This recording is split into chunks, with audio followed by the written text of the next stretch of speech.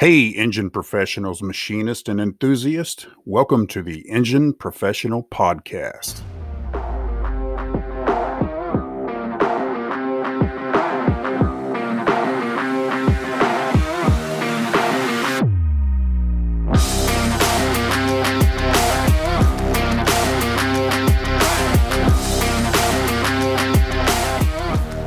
Hey, listeners, we're back for another edition of the Engine Professional Podcast. My name is Steve Fox. I'm here with my co-host, Chuck Lynch. Chuck, it's been a while since we've been together. How you doing? I'm doing well. Yeah, it's been a busy spring, though. So It has been very busy. Since our last recording, we've had two regional conferences to finish out the first part of the year. One was at CWT Balancers down in Norcross, Georgia, at Randy Neal's facility. And I got to tell you, Chuck, I was pretty impressed. I thought it was outstanding. yeah, Randy didn't hold back, did he? It's kind of what we expect from him, to put on a really bang up show. Everything was laid out well. He does things his way, and things were different. And it was 2 days, and the layout, the format was slightly different, but it seemed like it was well received. We had good turnout, good attendance, good content. Heck, he even gave away a balancing machine. That's pretty crazy. Yeah, that was pretty cool. The gentleman that won it, and his name slips my mind here because it's been a while, but was actually his birthday that day, and he was about 15 miles from there, so that was a heck of a birthday present. Heck of a birthday present. And then from there, we moved on to Norris Marshall's facility up in Nebraska at Blueprint Engines. And again, I thought it was fantastic. I thought the facility was just outstanding. Yeah, I know Norris from back in the day when it was Marshall Engines, and we were in the same segment of, engine rebuilding. But man, has he gone a different direction with the new engine program. You got Origin, which is stationary power generators and so forth. A lot of pretty cool applications. And of course, the crate engine program. Some of the stuff is core. A lot of new castings that he and his team have developed. Really a pretty cool deal. I've been there a few times, and I know a lot of the folks from the PER world were there. Just, hey, what's Norris doing now as opposed to what he used to do? So that curiosity thing. But yeah, it was a good turnout, good presentations, good stuff. Yeah, and hats off to both those hosts for A, hosting it, but B, the staff that they had doing it were outstanding. I mean, Randy, he had his grandkids there helping out. He had his wife there. Obviously, Judy was there. But there was a lot of good help at Randy's as well as Norris's. I mean, Norris's team did an outstanding job just getting everything set up and making sure everything ran smoothly. So hats off to both those crews at those facilities to make those as good as they were. Absolutely. And at Norris is one of the other things that I thought was really neat. Thursday night, we all got together kind of at a cocktail party, I'll call it. And it was at a car museum, correct? Yes, it was a museum. Yep. And he had rented the facility and had a little cocktail hour there where everybody could get a drink and socialize and network. And then they brought out a little food buffet, and it was barbecue, I believe, or something like that. And it was outstanding. I mean, just the networking the night before, and to do something like that special for everybody that was there, attendees and exhibitors, I thought was great. Yeah, and I think, to share with folks that maybe have not attended that are listening, that's one of the really, really important things about these tech and skills regionals is those connections. Connecting to maybe that tech guy who works for a vendor that you use, or even your competitor. If you're your competitor in industry, but maybe not in region, and people find out that they don't always have to be at odds with each other. They can build relationships and maybe even send each other business. And there's a lot of that good that comes from these meetings. You just can't hardly put enough bullet points about how good these meetings are for the industry. Yeah, I mean it's great to get out and network and kind of like we tell people, like I'll just use Norris's for example, and we've had them up at Dave Steiney's and TriStar. Jasper had one. If you can go there and just take one little thing back to your shop, it was well worth the trip to see those guys and even talk to them. I mean, they'll all talk to you. They're the old days of not talking and sharing things, I think, are long gone in this industry. Right. I think we've kind of figured out that sometimes we have to pick a lane, especially with the complexity, and that's what we'll talk about a little bit in our upcoming part of this session is engines are getting more complex. So you can't be everything to everyone.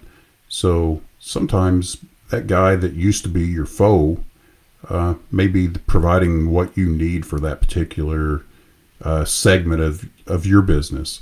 So you might be able to just sell that 3.6 Chrysler that somebody else is building because it's quite expensive to tool up for that. Not just have the knowledge about it, but the tooling to be competitive on parts buy and so forth. So you just got to, do smart things, right? That's right. Work smarter, not harder. That's what everybody tells me. Kind of moving on, we got one last thing to announce here, and that is our good friend and fellow employee, Mr. Dave Hagan, is deciding to retire after 35 years at AERA. So congratulations to Dave. Well-deserved. I've worked with him for my 27 years here at AERA, and he will be truly missed. Not only the friendship, but the knowledge he brings to our team. Yeah, absolutely. Like I say, you cheer for people to get to that point in their career, but it's sad to see him, not be there every day. So, yeah, but congratulations. He's going to enjoy it. They got some trips planned, I think, and Dave enjoys fishing, so hopefully he gets out on the water and catches some big ones. Heck yeah, he's our resident fishing expert. Well, Chuck, in today's episode, we're going to talk about engine testing. We've got the engine all assembled, which we talked about in our last episode of the podcast. So now it's time to test it and make sure everything is functioning right, no problems, no leaks, no issues. And one thing I think you're going to talk about a little bit here is engine testing has many methods and the reasons for these tests. Right. So I guess we'll start at the top with the high level, because that's what people are kind of familiar with. They're familiar with dyno testing. And dyno testing definitely has its place, but it doesn't have to be for everyone. Dyno testing is a pretty high capital expenditure for the equipment. And then to run dyno tests, you have to have the water, all of the liquids, and you're actually pulling the engine for load. You have to manage heat. There's a lot of things going on with a dyno that you don't necessarily need for every engine that you build. So again, it's hard to cost justify that sum. The other thing is, maybe your customer doesn't care if you've got a dyno sheet.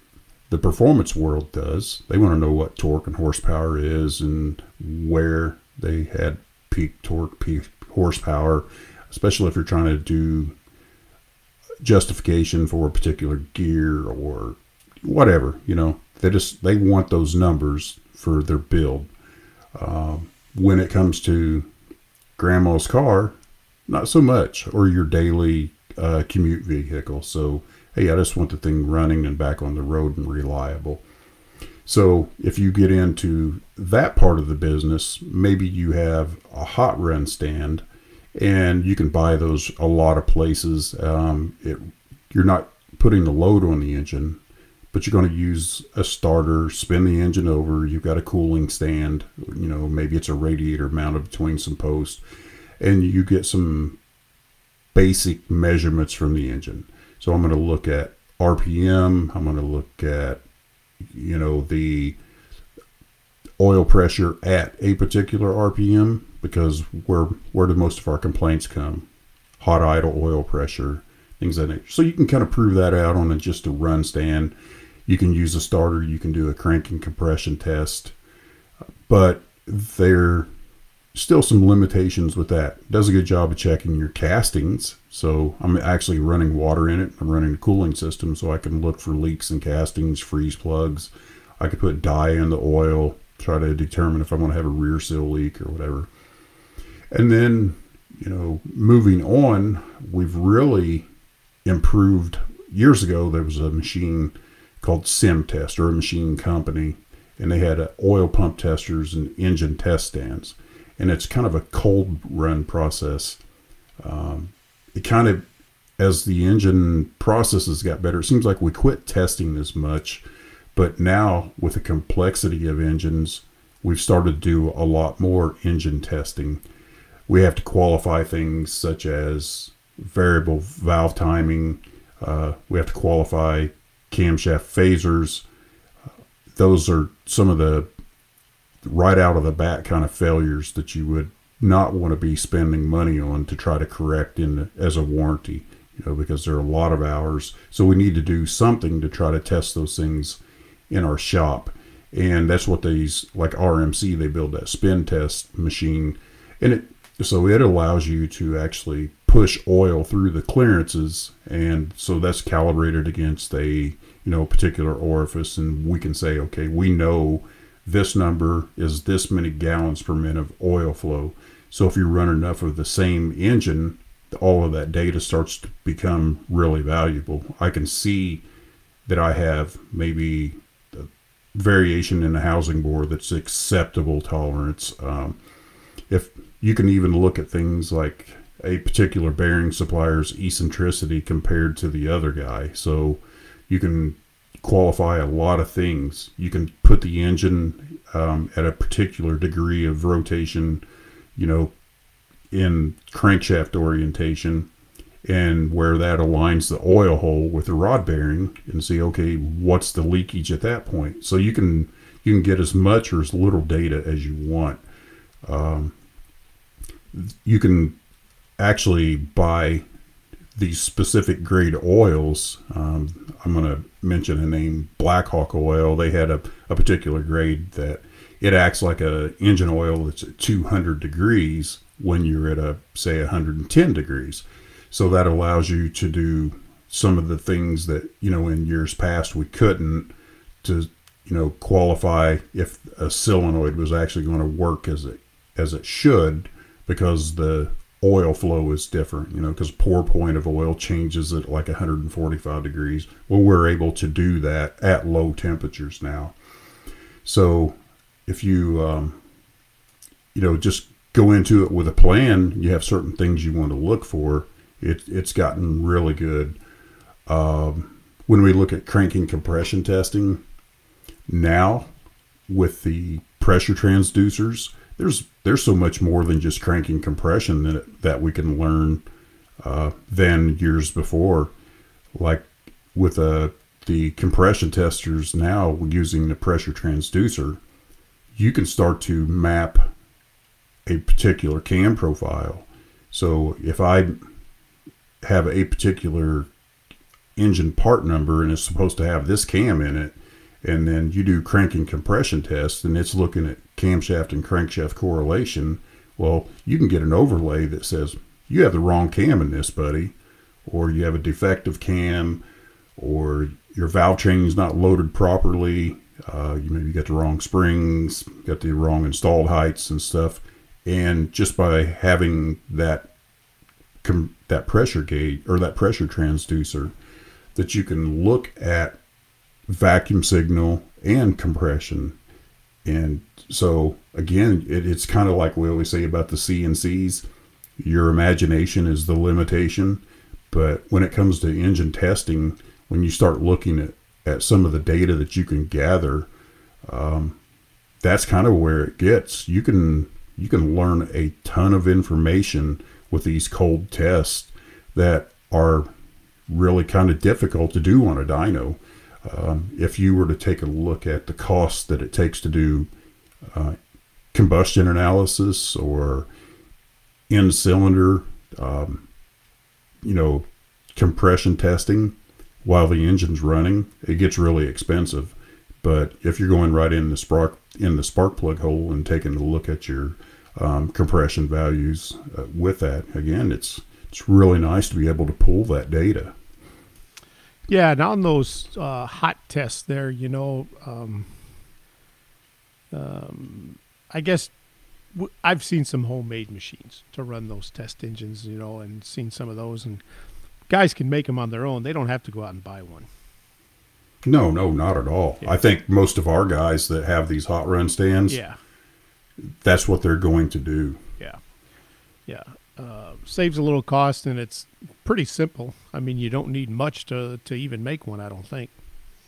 Right. Yeah. If you're gonna hot run it, you don't need a lot. Just understand that you need coolant flow and something to measure the oil movement, oil flow, oil pressure, and so forth. So that's going to be probably a priority in your test stand design, is how I'm going to manage that. Yep. And running these tests, it obviously puts a little heat cycle on everything and makes sure that everything's sealing good with no leaks or anything like that. Right. If there's a downside to the cold test stands, that's probably it. Like your braking oils, they probably don't work as well. Well, probably it's not. They do not work as well without heat. That's a fact. That's just the way it is. So kind of another area that we have been talking about more lately, I've had some relationships with some of our members, and we talk about the Spintron testing. So the Spintron machine, it's kind of been gone for a while. They were used in a lot of the cup shops and so forth, and some of the camshaft suppliers, but not a ton of people are using them. And then as of late, with the opportunity to make our own cylinder heads, I mean, it's gotten much easier to go buy a 5-axis machining center and make your own head if you want, right? So now I probably need to qualify what I'm doing, and if I'm going to make a head, and I have to understand valve-train stiffness, rigidity. These used Spintron machines are getting bought up, and people are putting new control systems on them and whatnot, and they're testing valve trains. So it's kind of funny. Some of the folks that I helped sell Spintrons have turned around and asked where they can buy one and put it back into operation, because they're learning that, hey, there's a lot of good information that I can get from this. So again, it's not necessarily your complete engine test, but there's a lot of good data that it can give you that's really hard to find on a dyno. So there's, what data do you want and where is it going to come from? So, a dyno is not an end-all be-all, and the cold test machine is not an end-all be-all, but, just if you pick the segment of the market that you're trying to be in, again, if you're a high performance guy, you just about have to have the dyno to satisfy what the customer's asking you for, right? Mm-hmm. So, and it's nice on some of these later model engines, where they got this variable, these cam phasers and VVTs and all that stuff. You can run them through or test everything on that Spintron tester too. Right. Yeah. So when you've got the ability to cycle that on and off, and in like the cold test machines like the RMC or whatever, I have crankshaft orientation relative camshaft orientation and set some parameters around it, and actually you can do that while you're doing crank and compression. So if I retard the exhaust 60 degrees, what's that going to do to my crank and compression? So I can look at a couple things. Is it actuating, and is it having the impact on that a consistent impact on my crank and compression. So there's, again, a multitude of things you can test. You just have to put some thought into what's valuable to me and on a go forward basis. Like some of this stuff, is going to be different than in the vehicle, and you have to take that in consideration. So if they're cranking at 275 RPMs, but you're doing your compression test at 350, and a guy calls you and says, hey, I've got low cranking compression. What did you record when you built this? Because you tell me you test your engines. Well, hey, those aren't your specs are going to be most important to you for consistency in your product, right? Not necessarily the guy that bought the engine. How long should somebody on these machines run this? Are we talking 5 minutes, 10 minutes, 15 minutes, an hour? I don't think it needs to be an hour, but hey, some guys may. So if you're hot testing, then oil temperature is a big factor. And if I get the oil to 145 degrees, then that's where pour point changes significantly. And you might set up a process that maybe it's not really about the time. It's that when it hits this particular water temperature and oil temperature, then I take my test data. If you're doing it cold, again, as I mentioned earlier, you might have a test oil that allows you to really condense that, because it's not really going to change that much. So I can test the engine in, say, 4 minutes. One of the things from my experience in the past when doing hot run testing, and again, this is going back, 30 years, and then coming forward, and some of the things that you learn, like, okay, a big block Chevy, I get all of those temperature values that I'm looking for pretty fast. They generate a lot of heat. They're big, they're heavy, everything's iron. And then when we would start testing engines that were all aluminum, they shed heat so quickly that it was difficult to reach that temperature. So we were like, we have to heat the oil, or else we're not going to get these things tested in a reasonable amount of time. So we started preheating the oil that went into the engine, and kind of kept the water at a particular temperature so that we could get something done, because we had such a big system that the engine just couldn't generate the heat to warm itself up. So, boy, the things you'll learn just from, and that's where we learned that, hey, you can't use 1540 to test everything when stuff started coming out with VVTs and so forth. Wow, that oil doesn't flow through that solenoid valve like the 0W20 does. So now you have to look at those strategies too.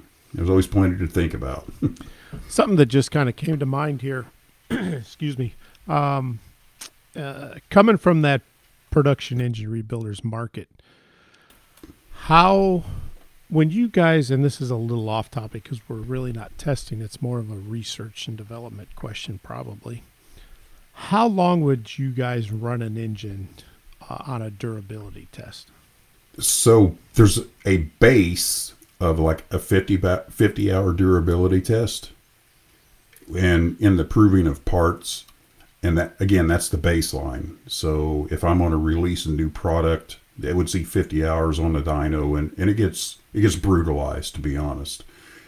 You wouldn't do a run like that if you're going to sell an engine to somebody for, in a performance world. Right. I mean, you're trying to see if these parts are going to live over the long haul. So you thrash it and you beat on it. And that's a baseline. And then you take it apart and you look and say, we better be looking at this a little closer. And then you may do a 100-hour test. And I know some of the stuff that we did for customers that were like fleets. We may have a 100-hour, 125-hour test. We've done some 250-hour tests and do some really, really crazy stuff that, people don't really use stuff like that. But, Brian, coming from his world in the head gasket development, they do some stupid stuff that you just couldn't imagine. Like, okay, we're going to run this thing as hard as we possibly can. The water's going to be 200 degrees, and then we're going to fill it with ice water. Yeah. Now, when and where is that really going to happen? But, Yeah, before Brian worked there a long time ago, our good friend Mike Caruso, he used to work at Felpro. He had a picture of one on the dyno, and I mean that header is just like glowing red, like it looked like the sun. I mean, it was so hot and it was just going. I'm like, holy cow! Yeah.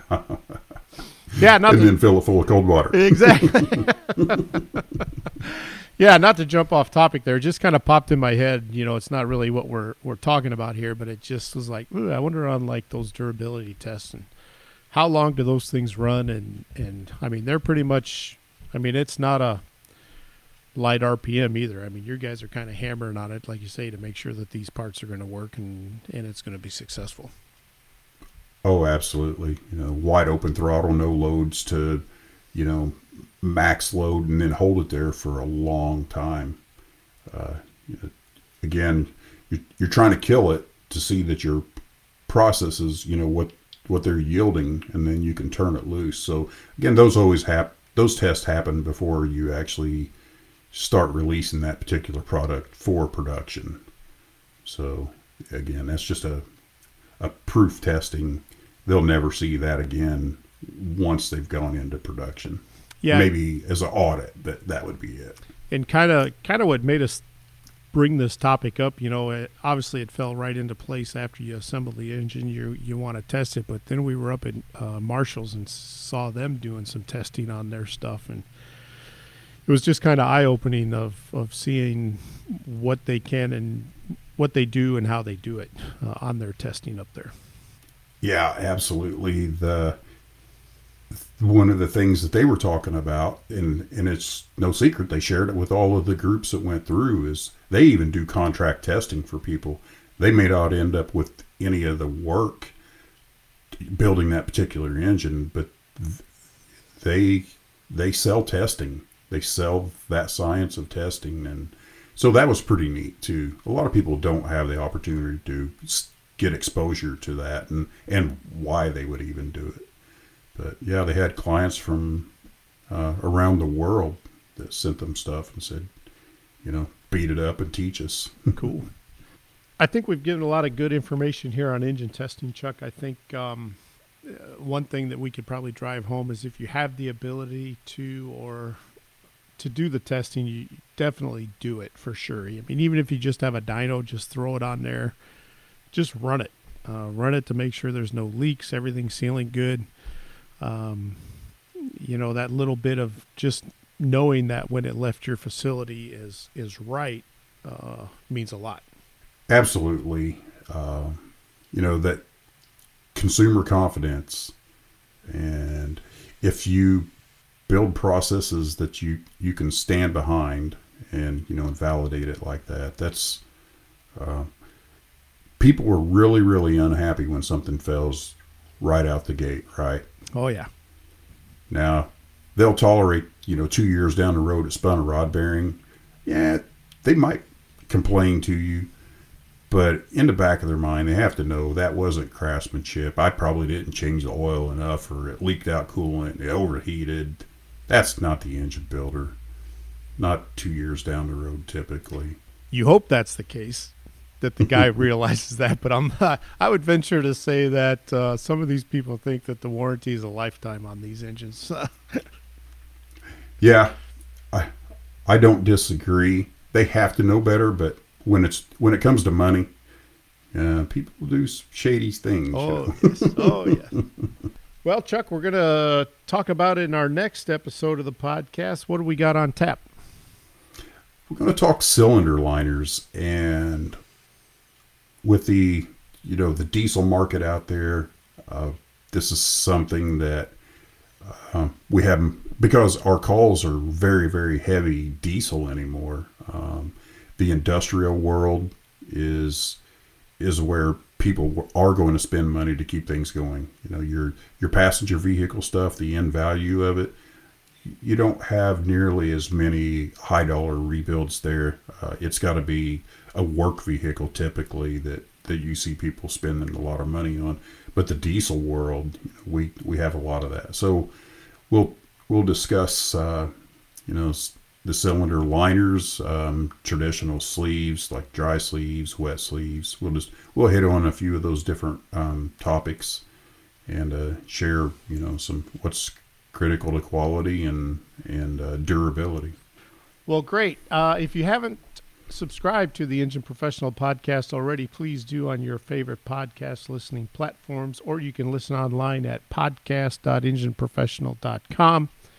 And if you'd like to email Chuck or I with any comments or questions, please do so to eppodcast@aera.org. And we do appreciate those that have sent some in. We do have a good list of topics to talk about, and with your additions, we do appreciate you sending those to us. So please keep those coming. Well, Chuck, signing off here. It is the month of June. I'd like to wish you, as well as all the fathers out there, a happy Father's Day. Well, thank you, Steve, and happy Father's Day to you. I think we've been successful. Yeah, there you go. Yeah, we'll put us in that category too.